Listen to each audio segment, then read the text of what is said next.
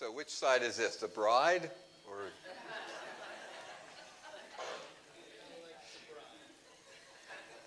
Something happened here. Okay, well, okay. Today you can see that we're going to have dedication, baby dedication. A wonderful thing. Yeah, so we're going to do that, and baby Evelyn's daddy is going to do that.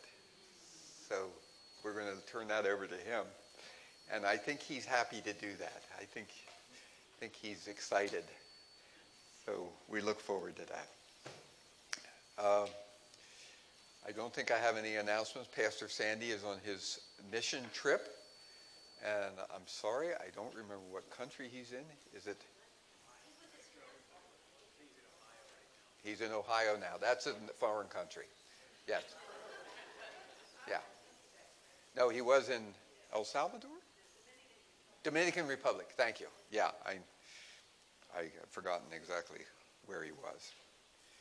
But remember last Sunday he said he lost his Bible? And he had to get a new Bible. Remember he was telling us that he had a new cover on his Bible. We also lost his telephone just before he left the country. He said he didn't know whether he lost it or somebody stole it. No, he lost it. And the guy who found it called me. He was at the Blue Mountain Service Plaza, south of State College on the Turnpike. The guy called me. He found it. He's from Alabama. And I had no way to get a hold of Sandy, so I sent him an email. And I said, hey, I know where your phone is, so when you get this, give me a call. Oh, my gosh. That's amazing. That's amazing. Thank goodness the guy called. Yeah. So, okay, they can be reunited. So, oh, well. Okay, well, I think, seems like I should be telling you something else, but I don't know what it might be.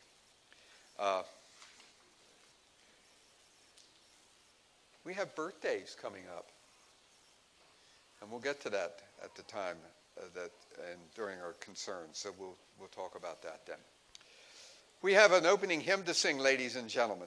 It's number 267, Come Thou Almighty King. Let's stand and sing number 267. We'll see about any updates. Christine, do you have anything that you need to update us on? Nothing that I need to announce.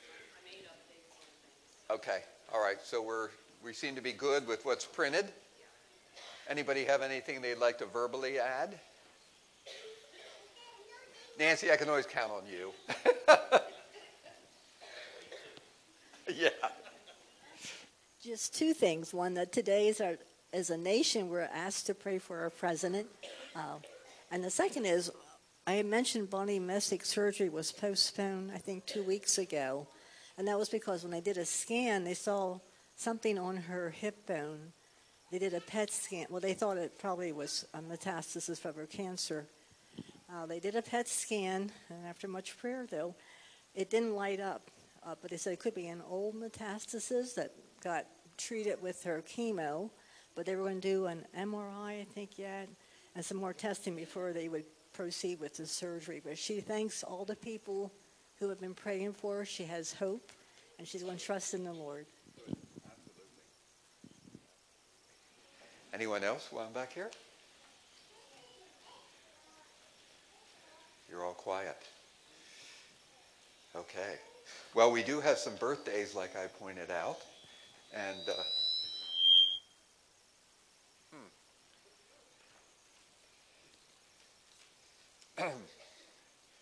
Paul, you're going to be a year older on Tuesday. Oh, that's your son, Paul. Yeah, I always get the A and the M mixed up. Yeah. So Paul's going to be... Good for you.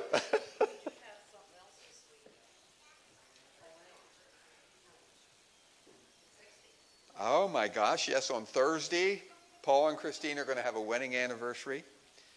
And Gary and Shirley are going to have a wedding anniversary. Oh, my goodness sakes. That's wonderful. How many years? 60. Shirley? 45. Wow. Well, we can tell you're not movie stars. You would have been divorced millions of years ago. Yeah. 60 years is true love. Absolutely. Yeah, well, I could say something in addition to that, but I thought you were going to say help, pure torture. No. And, It takes a lot of commitment. It does. It takes a lot of love. It takes a lot of commitment and faith. And faith in our Lord. yeah, I mean, to get through the things through the years. Sure, there's been ups and downs, but hey, we're here. We have been blessed. yeah, We've been blessed with a great family, grandchildren, great-grandchildren. yeah, absolutely, absolutely. At least I always got the last word in. Yes, dear. Yes, dear. You're a wise man, Paul. And Jim Dobb has a birthday too. Jim's not here this morning, is he? No. Okay. Well, Yes, we had one last week. We forgot to sing. oh, yes, okay. I continually miss them. I'm sorry. When they're here, we'll have to sing happy birthday. Yeah, that's true. That's true. Well, why don't we sing, we'll do it a little bit backwards. We'll sing happy birthday, and then we'll give our prayer for our concerns. So let's sing happy birthday to Paul and Jim. Okay. Maestro? Happy birthday.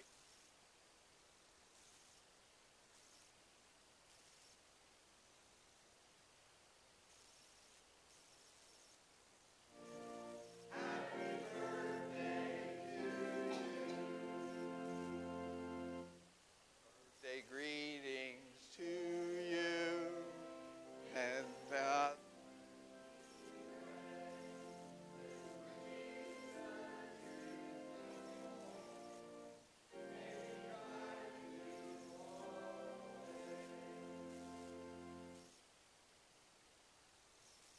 okay.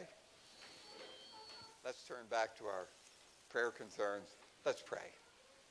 Heavenly Father, it's so great to be joyous and to celebrate anniversaries and birthdays. Anniversaries that are made with you in mind. Thank you for blessing these couples, giving them long life together. And like Christine says, ups and downs, but always with you in mind. That is truly a blessing.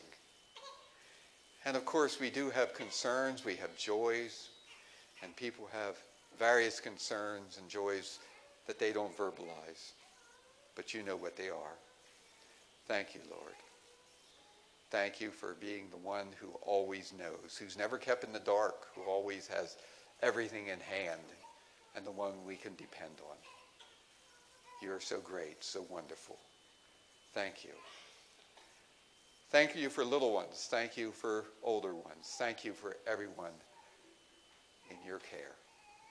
Thank you, Lord. I ask your blessing on this congregation as we bless you, because you are truly worthy. Thank you, Lord, for all you do for us and all that you can do in the future. In Jesus' holy name we pray. Amen. Pastor Ryan, we're going to turn it over to you.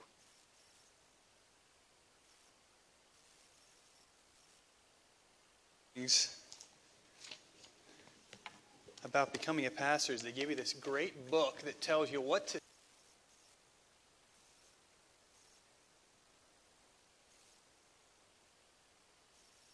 Okay. So today we come with hearts full of joy and wonder as we celebrate God's gift of Evelyn to this world. We marvel at the grace-filled act by which God gives such a precious gift, and we celebrate the promise of God's future that Evelyn represents. And we declare ourselves open to new responsibilities and relationships that Evelyn's presence brings, and this is a service of both consecration and commitment. And today we consecrate Evelyn before God, and before we ever saw her, God was at work creating and shaping her life. And before we ever called Evelyn by name, God said, "This is my child." And thus we joyfully affirm that Evelyn is a child of God, which means she belongs to God before she belongs to Kayla and myself. And this is a service of commitment for all of us, for parents and for family and friends and the faith community. And we commit ourselves to sharing with God in the nurturing and upbringing of Evelyn. It's not a commitment that any of us should take lightly, but neither is it a burden that we must carry alone. For as God is present with us in this time of celebration, so God promises to be present with us each day of the future as we seek to live out the commitments we make here today. And I want to read just from Luke 18, verse 15 through 17. Now they were bringing even infants to him. This is people of the community. They were bringing infants to Jesus that he might touch them. And when the disciples saw it, they rebuked him. But Jesus called them to him, saying, "Let the children come to me, and do not hinder them, for to such belongs the kingdom of God. And truly I say to you, whoever does not receive the kingdom of God like a child shall not enter it." So there's a responsive reading in our bulletins. I'm going to invite Kayla to come up here with me, and Luke to stand here. I'm going to borrow a bulletin, Kayla. Thank you. Hey, you have to stand down here.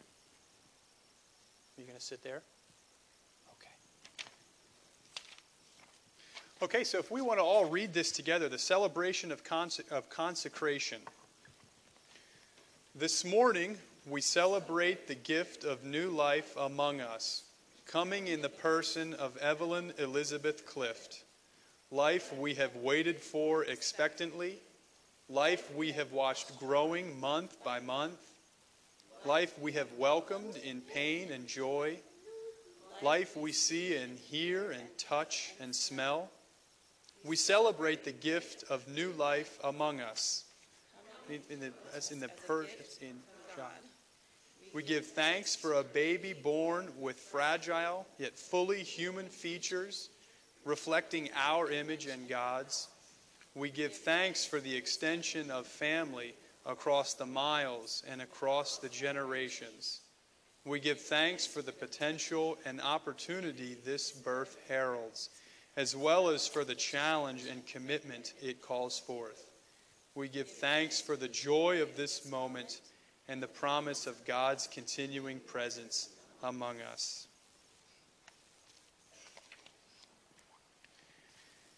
Would you like to hold her, or would you like me to hold her? Okay, well, I'll hold her and walk her around here for a little bit. Let everybody get a good look. And this is your dress? This was Kayla's dress? Her first name, Evelyn. My great-grandmother is Evelyn. Kayla is your great-grandmother, Elizabeth? Or is it great-great-great-grandmother is Elizabeth? March 10th. Yeah, thank you, Polly. Oh, I better go up here. Okay. Okay. Getting too far for Mom. Okay.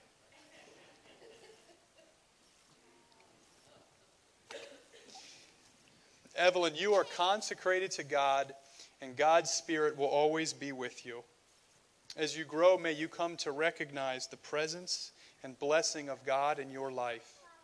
May you be nurtured in your faith by the people surrounding you, and may you find a home within the faith community.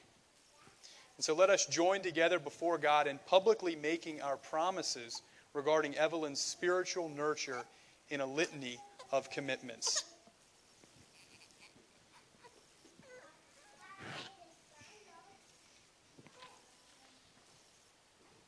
We promise to offer Evelyn a loving home where she may learn the importance of faithfulness to God through worship and service. We will teach her the way of Jesus through word and example, and we will further encourage her toward a personal commitment to Jesus Christ as Lord and Savior. Keep Luke, please come here.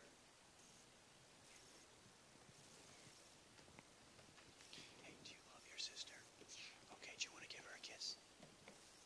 Come here. Okay, good. Give her a kiss.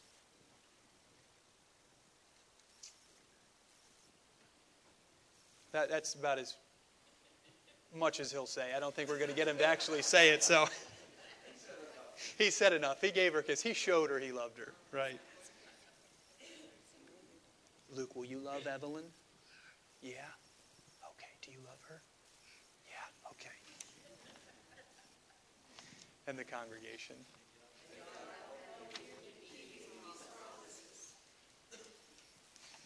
Family? Extended family?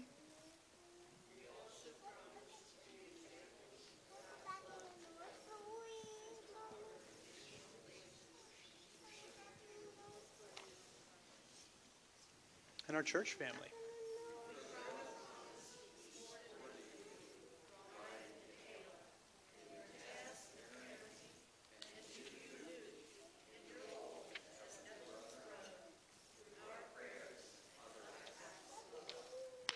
May God help you in keeping these promises.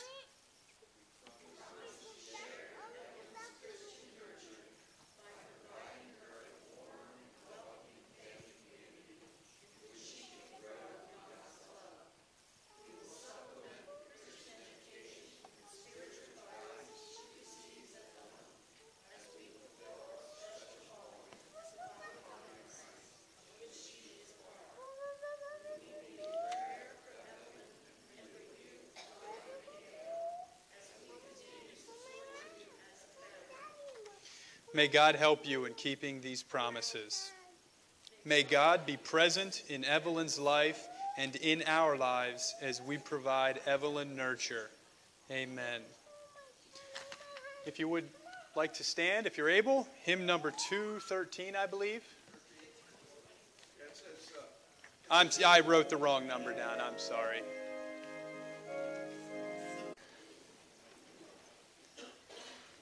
Well, good morning. A lot of family here. Thank you for being here. I was nervous as I was preparing for today, thinking, my goodness, there's going to be so many family members here.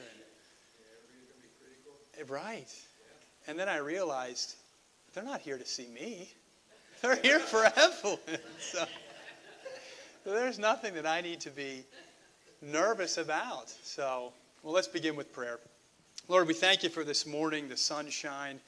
Thank you for the rain last night, Lord. And we thank you that we have air in our lungs, Lord, that our hearts are beating. And Father, we want to live our lives for you. And so as we're approaching your word this morning, we pray that you would open our hearts, open our minds, speak to us, speak through your word. We invite your presence here, Holy Spirit, as we seek to worship you in spirit and truth. We ask this in Jesus' name. Amen. So we are still in John. We're in John 4, 16 through 26. And you'll recall that last week we approached this conversation that Jesus has with the Samaritan woman. And we're taking it in two stages. And you recall that we looked at a lot of biblical history last week. 1 Kings, 2 Kings, to understand the relationship between the Jewish people and the Samaritan people.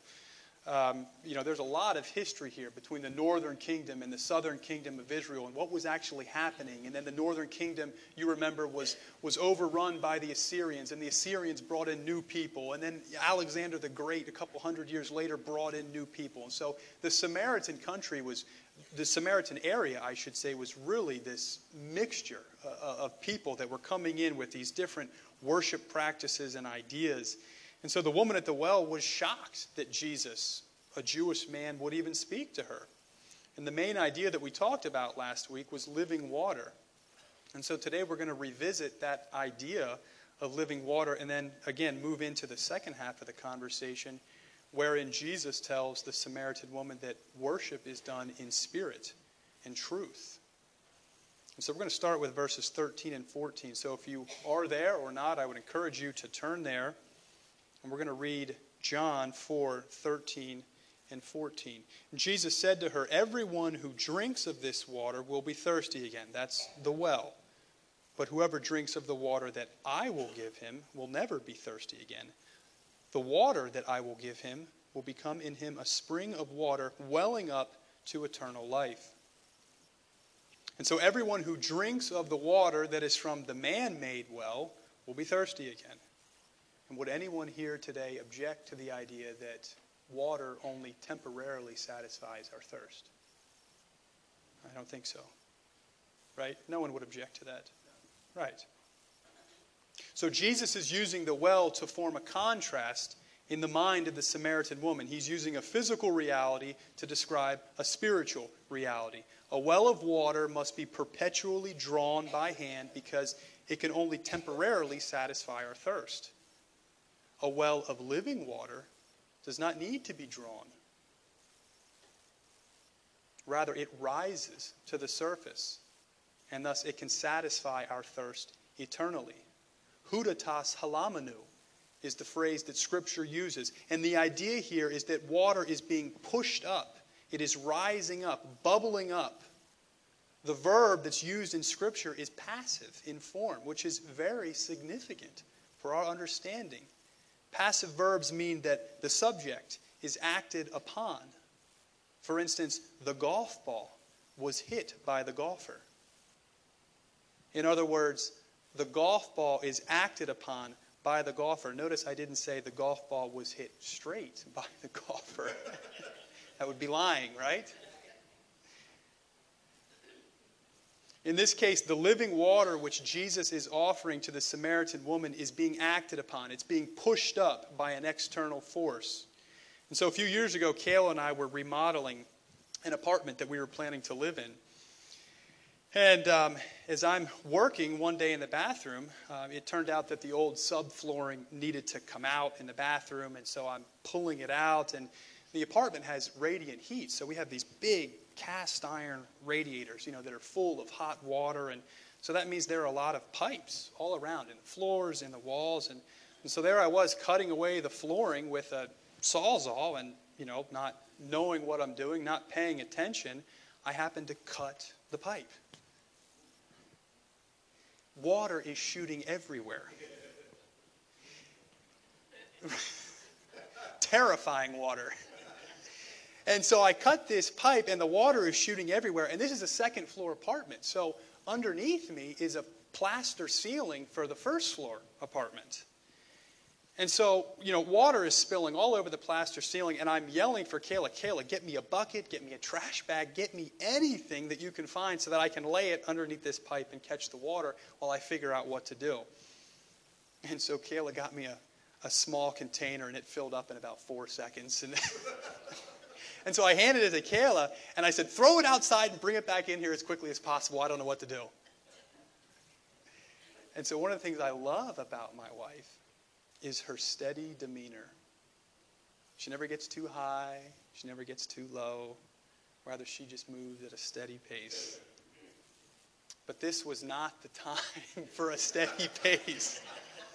After what seemed like minutes, and I'm sure it was just a few seconds, I ran outside to see what in the world is going on. I told her, "Just take this outside, throw it anywhere. I don't care. Bring it back in here because I want to fill it up again." And as I looked, Kayla had walked out onto the porch, down the stairs of the apartment, into the backyard to dump out the water. And so by this time, I had already made it outside, so I just ran in the basement and turned the water off. But the point is, just as the water in that pipe was being pushed out of the hole by the force of pressure, the living water that Jesus gives to us is being pushed up, pushed out by his force. Where is it being pushed to? Well, let's look at verse 14. "The water that I will give him will become in him a spring of water welling up to eternal life." And so this is what we are thirsty for. But so oftentimes we mask our thirst for eternal life with something from this world only to find that it is not satisfying. And thus we must go back to it, or else find something new in the hope that it will quench our thirst. The reality is that we put stuff in our lives not with the intention of satisfying purely physical desires. Rather, we put stuff in our lives with the intent of satisfying a desire that is deep within our hearts, our innermost being. And verse 14 explains this quite well. The one who drinks from the water which I will give to him will never thirst again, because the water which I will give to him will become in him a spring of water flowing up to eternal life. Why will the person who drinks from the water which Jesus gives to him never thirst again? Because the water which Jesus gives will become in him a spring of water, flowing up, rising up, pushing up to eternal life. And so we can ask the question, what are the things in our lives that we desire most? I would encourage all of us to reflect on that question this week and ask yourself, what is the root of that desire? Is it purely physical? Or am I longing for something deeper? The good news is that something deeper is available. Something that we were made for. Something that lies at the very core of who we are. The hour for spiritual worship has come, Jesus says. Let's look at verses 19 through 23.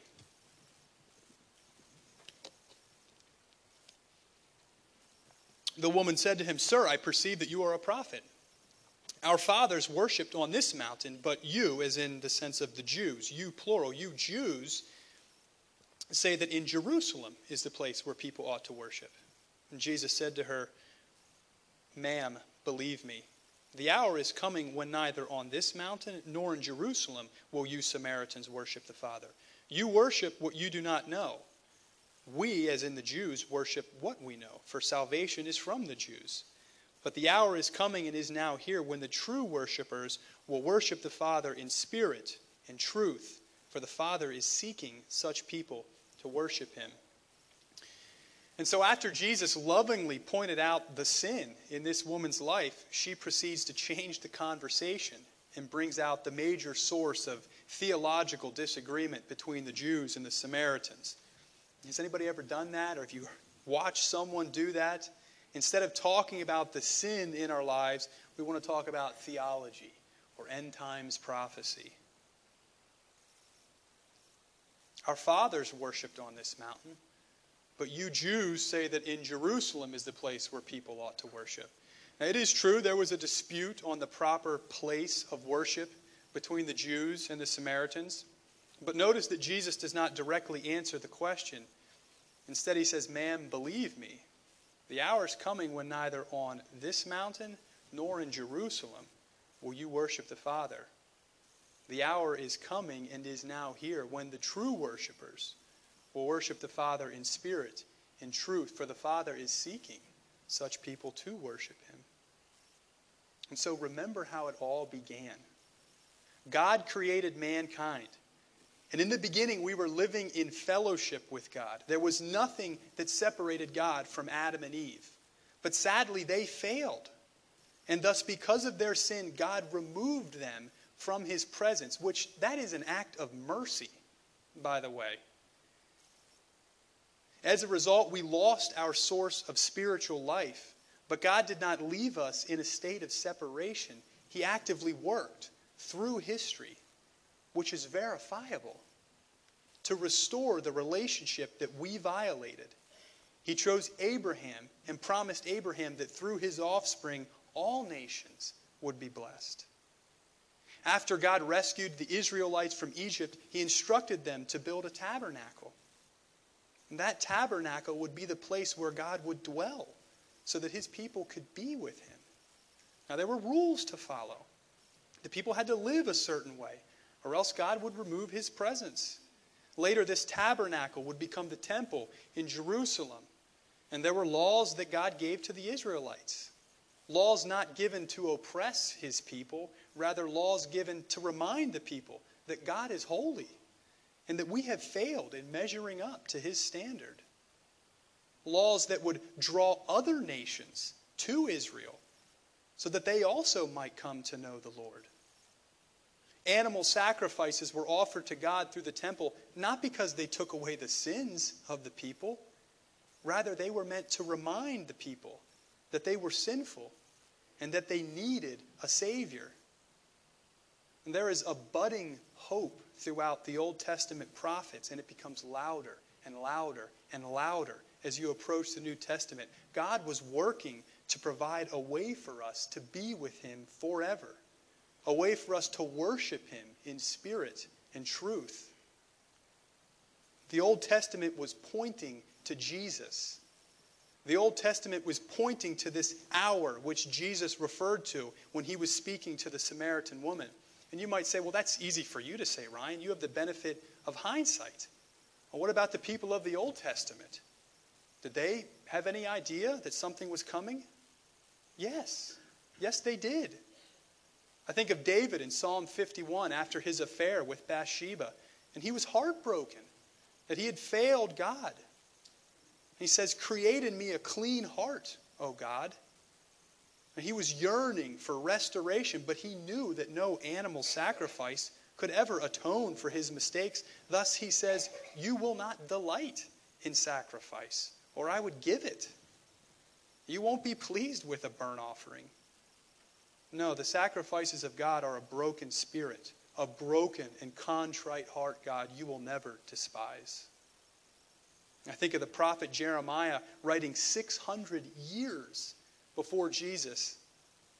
He says, the days are coming, declares the Lord, when I will make a new covenant with the people of Israel and the people of Judah. And it will not be like the covenant I made with their ancestors when I took them by the hand to lead them out of Egypt, because they broke my covenant, even though I was a husband to them.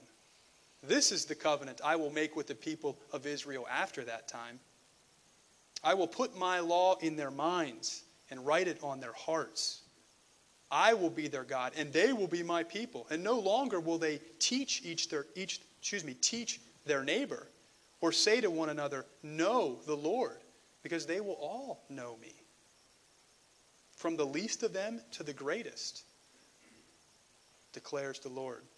Truly, this is a special hour, a special time in salvation history. And what's more amazing is that Jesus reveals this to a Samaritan woman. The Samaritans were not standing in the stream of God's revelation. Jesus says to her, you worship what you do not know. But we, as in the Jews, worship what we do know. For salvation is from the Jews. God chose to reveal Himself through the Jewish people. The offspring that was promised to Abraham, the one that would be a blessing not just to one nation, but to all nations, is here. And His name is Jesus. The fact that Jesus revealed this to a Samaritan woman should be immensely comforting to everyone in this room. Assuming that we are all Gentiles and no one in this room is born Jewish. Because God in His mercy chose to include us in His plan of salvation. Has anyone ever seen the Steven Spielberg movie Back to the Future? No. Come, really? Now, I know I'm not the only person here who has seen Back to the Future. I know you have. I know you guys have. Anyway, Back to the Future. Great movies. One of my all-time favorites. And in those movies, there's this plot line that takes place where something in the past happens, right? They travel back into the past and something occurs, and then it alters the future. And so the main character, Doc Brown, always says, that the space-time continuum has been disrupted. The death and resurrection of Jesus Christ has altered the space-time continuum. Things are different now. 600 years before the death and resurrection of Jesus, Jeremiah prophesied that they would be. And Jesus says to the Samaritan woman that things are different now. This side of the cross, God has written His law on our minds and on our hearts. Thus there is objective truth that we can know. And so sometime in the 1950s, there was a fashionable new idea that became popular in a lot of academic circles. And the idea was that there is no real meaning in the words of an author. Rather meaning is given or meaning is assigned by the person who reads something. And so essentially the idea suggests that there is no such thing as an objective standard. Thus, what you read may mean one thing to you, and what I read may mean something completely different, but they're both right. The idea is incorrect, for if it were, it would be impossible to communicate with anyone, because there'd be no standard for interpretation. But yet this idea, unfortunately, is still around. It was originally called semantic autonomy, and you may have heard of it as deconstructionism or religious non-realism. The point I'm making is that it is still around today. Most people are unaware that it even affects our thought processes. One notable way that this idea still affects our thought processes in our culture is conversations about morality. Now, who are you to tell me that something is wrong? There's no objective standard in morals. What's right for you may not be right for me. Thus, some persons believe God's word is simply a collection of value statements relative to an individual rather than a source of objective truth. They say that God's word is simply a do-good book that tells us how to be good people. But the Gospel of John is building a case that the hour of which Jesus spoke has changed the history of the world. In other words, John's gospel is revealing objective truth. And so as a rule, when we're studying Scripture, we should strive to see the entire picture that's being presented before us, not just focusing in on one verse or two verses. And so in the beginning of John's gospel, he says, "In the beginning was the Word, and the Word was with God, and the Word was God, and all things were made through him." I might add, thus all things were made to worship him. And Jesus then turned water into wine at a wedding using water jars that were meant for purification rites. Now, the Jewish people were to maintain their outer cleanliness in order to worship God, so that they would be reminded that only God can cleanse them. Jesus' miracle symbolized that the time for ceremonial washing was now complete. A spiritual cleansing is now at hand. He then went to the temple in Jerusalem and threw out the merchants who were preventing the Gentiles from coming to worship. And when questioned by the Jewish leaders, Jesus said that his body is the true temple. The worship of God is no longer done at a physical location. Rather, it's done through the temple of Christ's body. And so the time for spiritual worship is at hand. He told Nicodemus that no one can see or enter the kingdom of God unless they are born again from above, born of water and spirit. And this was a radical idea for Nicodemus, who thought that entering God's kingdom was simply done by being born Jewish. And the plan of salvation by God is that persons from all nations would come into his kingdom. And so the time for spiritual birth has come.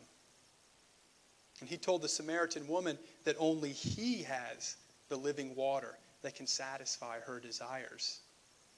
And there was a longing in her heart for something that she did not understand. She thought that she could satisfy the desires of her heart with men.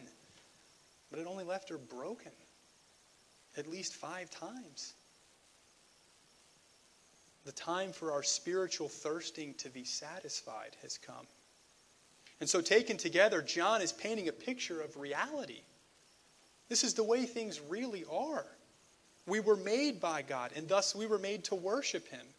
We can cleanse our physical bodies, but only he can cleanse us from our sins. The place for worship is no longer in Jerusalem.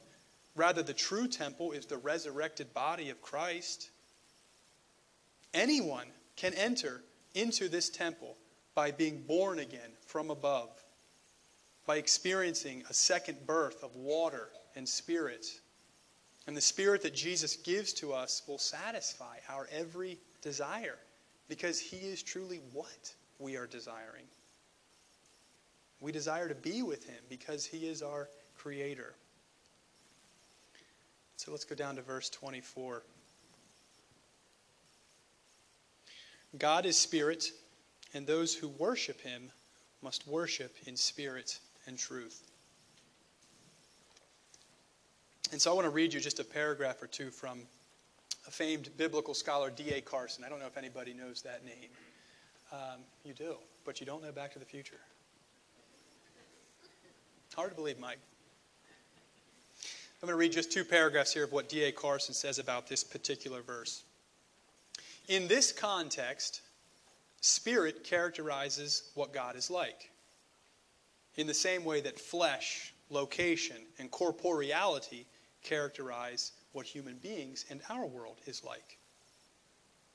In the same way, God is spirit means that God is invisible, divine as opposed to human, life-giving, and unknowable to human beings unless he chooses to reveal himself. As God is light and God is love, so God is spirit. These are the elements in the way God presents himself to human beings in his gracious self-disclosure in his Son, Jesus Christ. And he has chosen to reveal himself. He has uttered his word, his own self-expression. In that word, now become flesh, he may be known as truly as it is possible for human beings to know him. That incarnate word is the one who baptizes his people in the Holy Spirit. For unless they are born again from above, unless they are born of the Spirit, they cannot see the kingdom of God. They cannot worship God truly. This provision of the Spirit is made possible by the work of him who is the truth, and who by his glorification, by way of the cross, pours out the Spirit, who is called the Spirit of truth. This God who is Spirit can be worshipped only in spirit and truth. In other words, it's about Jesus. It has always been about Jesus, and it will always be about Jesus. Worshiping God in spirit and truth means more than worship without ties to a physical location, although that is true. We do not have to be at a church building to worship God. But ultimately, worshiping God in spirit and truth means that we are worshiping God through the supernatural life that we now enjoy. Just as a baby in the womb cannot smile at their parents until it is born into this world, neither can we truly worship God unless we are born of the Spirit. John 3:34 says, "For he whom God has sent utters the words of God. For he gives the Spirit to him without measure." That means Jesus has the Spirit without measure. In one of our favorite passages of Scripture, John 3:16 and 17, "For God did not send his Son into the world to condemn the world, but in order that the world might be saved through him." And so the Creator of all things has revealed himself to us in the person of Jesus Christ. And he came to give us spiritual life so that we can worship God in spirit and truth. So I'll close by saying this. Someone you know is thirsty. They're searching for something, but they just don't know what it is. Tell them this week that the hour has come. Jesus is offering to them living water that will satisfy their every desire. He's offering them spiritual life so that their hearts can be eternally satisfied by worshiping God in spirit and truth. And so if you would, please stand with me. We'll sing hymn number 74.